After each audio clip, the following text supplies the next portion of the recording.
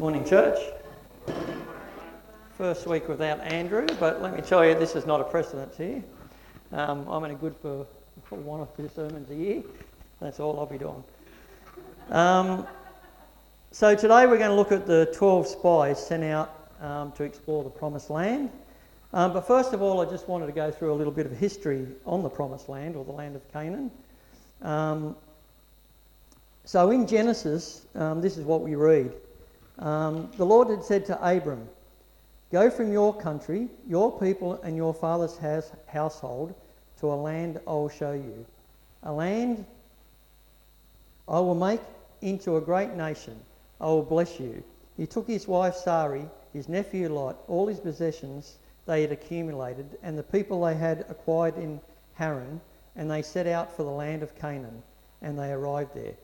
So God told Abraham and Abram had a name change, to leave his country, his current home, and settle in the land that God had led him to a land and settle there and become a great nation. The land that God led Abraham to was the land of Canaan. The Lord said to Abram, after Lot had parted from him, "Look around from where you are, to the north, to the south, to the east and to the west. All the land that you see I'll give to you and your offspring. I'll make your offspring like the dust of the earth, so that anyone who could count the dust, then your offspring could be counted. Go walk through the lengths and the breadths of the land, for I am giving it to you." So Abram went to live near the great trees of Mamre at Hebron, where he pitched his tent. There he built an altar to the Lord. So Abraham lived and died in Hebron, and his ancestors lived in Canaan until the days of Jacob. So we should all know the story of Joseph, the son of Jacob. He was sold into slavery by his brothers and ended up becoming the governor of Egypt, where a famine breaks out in the land of Canaan. God tells Jacob to move his family to Egypt, where his son Joseph can look after them. And this is how the Israelites end up in Egypt. They were later enslaved by the Egyptians and spent the next 400 years in captivity, which brings us up to where we have been studying for the last few months. The 10 plagues of Egypt, the Exodus, the parting of the Red Sea, the 10 Commandments, and last week Andrew looked at the golden calf. So let's pray. Dear Lord, thank you that we can be here today under your roof. Please help me to bring your word to the people, and please open the ears of the congregation and open the hearts of the congregation to listen and accept your word. In the name of the Lord Jesus Christ, amen. Okay, so we're going to look at the book of Numbers 13. I nearly said Exodus 2, actually. Numbers 13. So the 12 spies explore the Promised Land, and in Matthew 7, 13, 14, Jesus teaches us about the wide and the narrow gate. So if you've got a Bible, I'm going to go through Numbers 13, and then I'm going to go through some verses and then sort of maybe speak a little bit on it, and then go through the next verses till we get through the chapter. So that's Numbers 13, 1 to 3. I'm going to miss a little bit in the middle, because the little bit in the middle is like the, this person's the son of this person, the son of this person. It just explains who the 12 are. And I can't say half the names, so I thought I'll leave that bit out. The Lord said to Moses, now this is verse 1. The Lord said to Moses, "Send some men to explore the land of Canaan, which I am giving to the Israelites. From each ancestral tribe, send one of its leaders." So at God's command, Moses sent them out from the desert of Paran. All of them were leaders of the Israelites. Now, if we look at Numbers in isolation, this text is a little bit misleading, because it sounds like Moses was lying back one night, minding his own business, and God came to him and said, "I want you to send some men to explore the land of Canaan, which I am giving to the Israelites. Send one from each tribe." But if we read the other account, which is in Deuteronomy 1:21, it gives us a little bit of a clearer picture of what really happened. And this is that verse. "See, the Lord your God has given you the land." This is Moses talking. "Go up and take possession of it.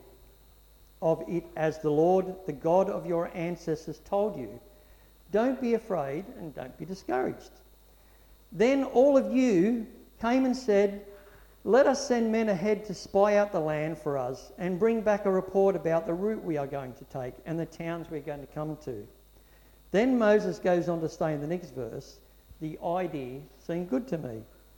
So Moses starts off as this man of faith saying, "Go and take possession of the land. The Lord has given it to you. Do not be afraid and do not be discouraged." But the people then come back to Moses and say, "Let us send men ahead to spy out the land and bring back a report." And Moses then becomes a man of doubt and is swayed into agreeing with them. The decision to send out spies into the land of Canaan did not originally come from God. And why would it?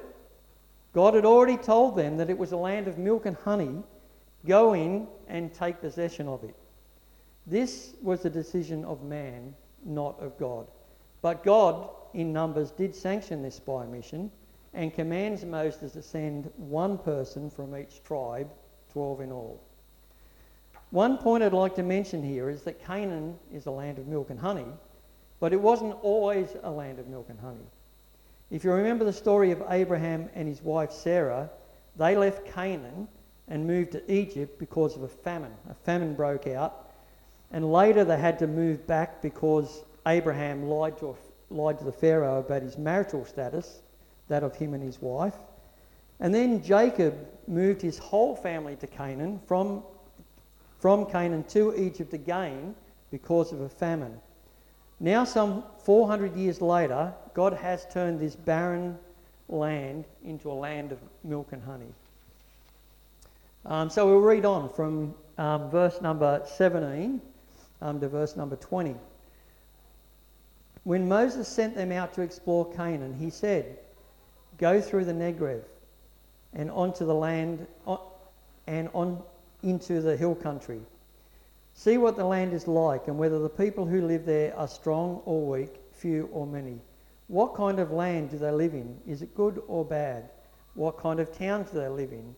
Are they walled or fortified? How is the soil? Is it fertile or poor?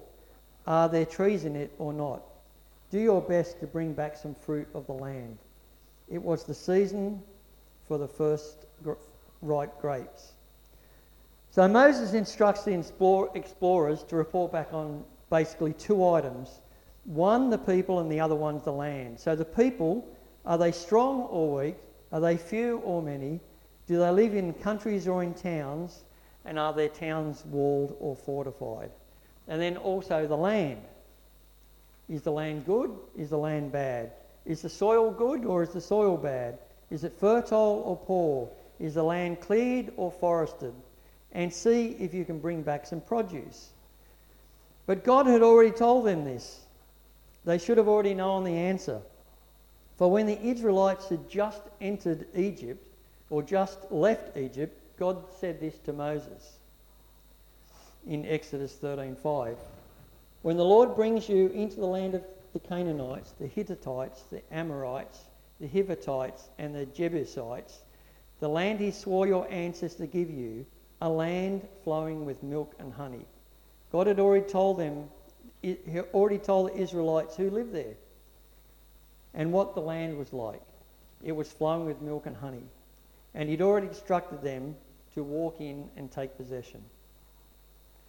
In Exodus 6:8 we read, "And I will bring you to a land I swore with uplifted hand to give to Abraham, to Isaac, and to Jacob. I'll give it to you a possession. I am the Lord." So after the 10 plagues, being freed from Egypt, seeing the sea open in front of them, seeing the demolition of the Egyptian army, being led by a cloud during the day and a pillar of fire by night, being fed daily by manna, the Israelites still lacked faith. They are basically saying to God, "We know you told us you gave us this land to go in and possess it, but I just want to see what sort of opposition we might encounter. And we know you told us it was a land flowing with milk and honey, But we just want to go in and see just how good it is. Will it be worth the trouble? This is a total lack of trust in God. But this shouldn't be a surprise, because this is how they've reacted to every trial that they've had to face since the first plague. Now, I don't know about you, but every time I've heard this story, I have always assumed the Israelites had to conquer the Canaanites, the Hittites, the Amorites, the Hivites, and the Jebusites and throw them off their land. And obviously, this is what the Israelites believed, because they were very keen to find out just how strong and how organised their opposition were. But why do we all assume this? The Israelites, after being enslaved for hundreds of years, walked out of Egypt without lifting a finger. No military uprising, no rebel army. The Israelites did nothing, God did everything. Then when they were trapped against the Red Sea, with the Egyptian army about to massacre them, the whole Egyptian army was wiped out, again without Israel lifting a finger. No resistance, no fight for survival. The Israelites did nothing, God did everything. So why do we assume this would be any different? When God commanded them to go in and take possession, they should have believed and just walked in and taken possession of the land without a fight. God was going to take care of the Canaanites, the Hittites, the Amorites, the Hivites, the Jebusites. How? I don't know. But up until this point, God had never told them to conquer the land. He had told them to go in and take possession of it. It is true, nevertheless, that in 40 years when they returned, they now have to conquer the land. But I wonder if this is a consequence of them not wanting God to do everything 40 years earlier. Just one side note on this, right at the end of that verse, in brackets, it did say this is the season for the first ripe grapes. This gives a timeline of when this took place. The first grapes ripen in this season around the end of July, which means that they have been travelling for around 2 months at this point. So we'll read on. Numbers 21 to 25.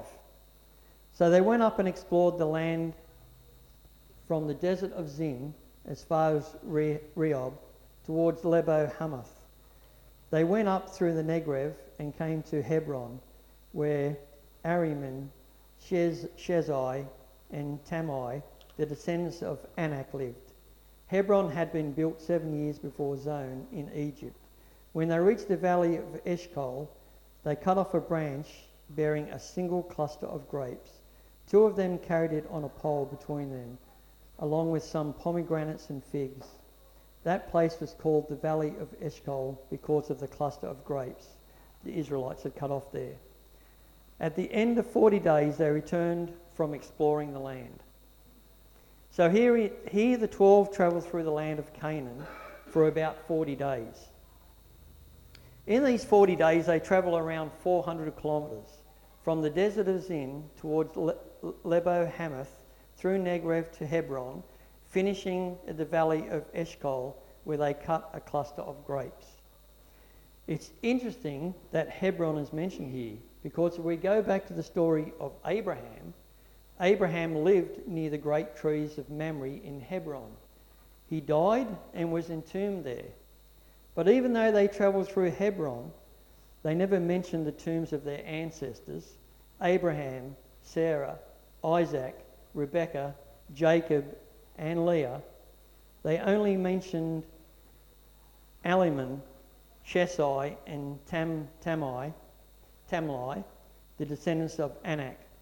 The Anaks were a large people thought to be fierce warriors. Their great encouragement could have been the graves of their ancestors who kept possession of their land, but instead they chose to focus on their greatest discouragement, giants, which they believed would keep them from possessing the land. One of Moses' instructions to them was to see if the land and soil was good and bring back produce. So they cut off a single cluster of grapes, and it was so big, 2 people had to carry it on a pole. They also brought back pomegranates and figs. Was the soil and conditions good? Well, I've never seen a cluster of grapes that would take 2 people to carry it back. So I would say the conditions were ideal for agriculture. So let's move on to Numbers 26 to 29. They came back to Moses and Aaron and the whole Israelite community at Kadesh in the desert of Paran. There they reported to them, to the whole assembly, and showed them the fruit of the land. They gave Moses this account. We went into the land to which you sent us, and it does flow with milk and honey. Here is the fruit. But the people who live there are powerful, and the cities are fortified and very large. We've even seen the descendants of Anak there. The Amalekites live in the Negev. The Hittites, Jebusites and Amorites live in the hill country, and the Canaanites live near the sea among the Jordan. So what God had said about this land was indeed true. It did flow with milk and honey, and the size of the grape cluster showed how blessed this land of Canaan was. The community must have been amazed and excited at the size of the grapes and the quality of the fruit they had just seen. This is what the returned spies said in Deuteronomy. It is a good land that the Lord our God is giving us. But this joy was about to be inflated with one word, but. But the people who live there and the cities are fortified and very large. God had told them that it flowed with milk and honey. He even told them the races of people who live there. So nothing has actually changed. God has already told them all this. Everything he had told them about this land is correct. All the Israelites needed to do was walk in and take possession. One step in faith. One person had this faith. We read this in Numbers number 13:30. We read on. Then Caleb silenced the people before Moses and said, "We should go up and take possession of the land, for we can certainly do it." Caleb was in no doubt. He trusted God. He had seen the promised land, and it was as God had told them it would be. "See, the Lord your God has given you the land. Go up and take possession of the land the God of your ancestors told you. Do not be afraid, do not be discouraged." Caleb was not afraid, and he was not discouraged. We read on from Numbers 31 to 33. But the men who had gone up with him said, "We cannot attack these people. They are stronger than we are. They have spread among the Israelites a bad report about the land that they had explored. They said, 'The land we explored devours those living in it. All the people we saw are of great size. We saw the Nephilim there. The descendants of Anak came from the Nephilim. We seem like grasshoppers in their eyes, and we looked the same to them.'" Caleb trusted God and was not afraid. These men did not trust God and were full of fear. They had no faith. Yes, alone in battle, these people, the Israelites, may have fallen, but they were not alone. God was with them. Just 2 months earlier, they would have all died at the hands of the Egyptian army, but God prevailed and saved them. But that was now all forgotten. This report was an exaggeration, full of lies, and was aimed at misleading people because of their fear. In fact, when you read it, it hardly makes sense. The people were of great size, stronger than we, but this land devours all living things. They are large and strong, but they are being devoured by the land, which I would think would make them weak and frail. They can't be both. And of course they have Anak, who are now so large they make them look like grasshoppers in comparison. Now, just for comparison, I found this very interesting. I want to show you what the Canaanites thought of the Israelites. After reading this from Joshua 6, And I know this is 40 years later, but even after 2 months, I'm sure the Canaanites would have heard what had taken place in Egypt and the drowning of the Egyptian army at the Red Sea. So this is Joshua, who had sent out 2 spies into Jericho, and they were staying with a woman called Rahab in Joshua 6:8.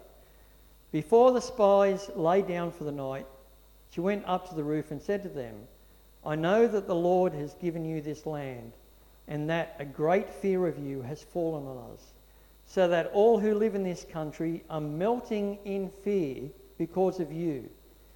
We have heard how the Lord dried up the water of the Red Sea for you when you came out of Egypt, and what you did to Sihon and Og, the 2 kings of the Amorites east of the Jordan, whom you completely destroyed. When we heard it, our hearts melted in fear, and everyone's courage failed because of you. For the Lord your God is God in heaven above and the earth below. So the Canaanites melted in fear at the name of the Israelites and their God. If the Israelites had trusted the God that their enemies feared so much, they may have marched in to see the Canaanites fleeing just at the sight of them. We will never know. So let's look at our second reading, Matthew 7:13 to 14. Enter through the narrow gate, for wide is the gate and broad is the road that leads to destruction, and many enter through it. But small is the gate and narrow the road that leads to life, and only a few find it. Think of this wide road like a wide, strong river flowing to the ocean.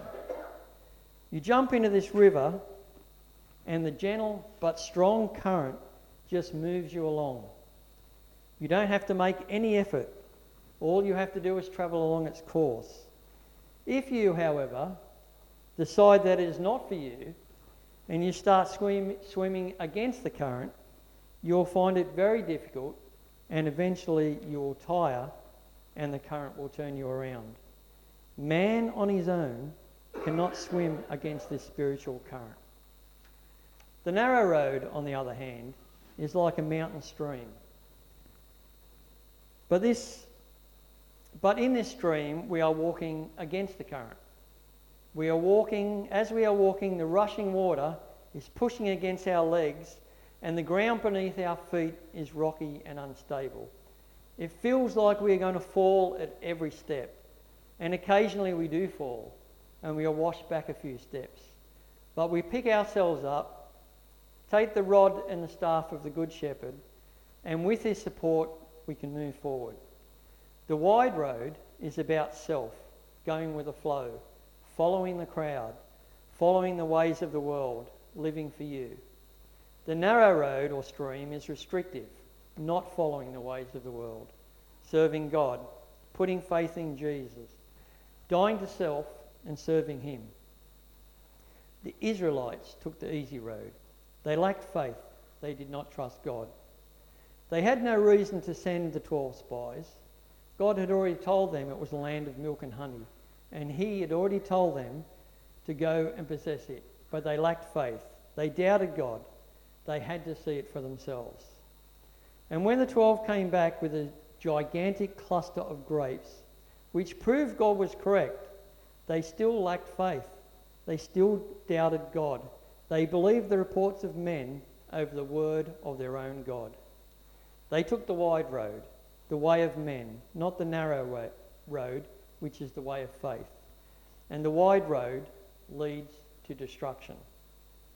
The wide and the narrow roads are about choice. The Israelites chose to send out the 12 spies. They chose to listen to the report and ignore the evidence of the fruit which was right in front of them. We all have been created with free will to make our own choices, but choice comes with consequences. Adam and Eve were the first to choose the wide road. The serpent made it sound so good. And they paid the ultimate price. They lost their immortality and eventually they died. The Israelites, lacking faith, chose the wide road. And they would also pay a high price. They too would also die. All adults living at the time of the spy mission, except Caleb and Joshua, would die before seeing the promised land. The Israelites did not want to enter the promised land, the land God had prepared for them. So they wandered around the desert for the next 40 years until that generation died. That is consequences. The consequences of our sin is death. Because of sin, we are all on the broad road. We are all heading towards the wide gate. It is our natural choice. No effort required. Go with the flow. Follow the leaders. Follow everyone else like sheep to the slaughter. Or we can choose the small gate and walk the narrow path. Step out in faith.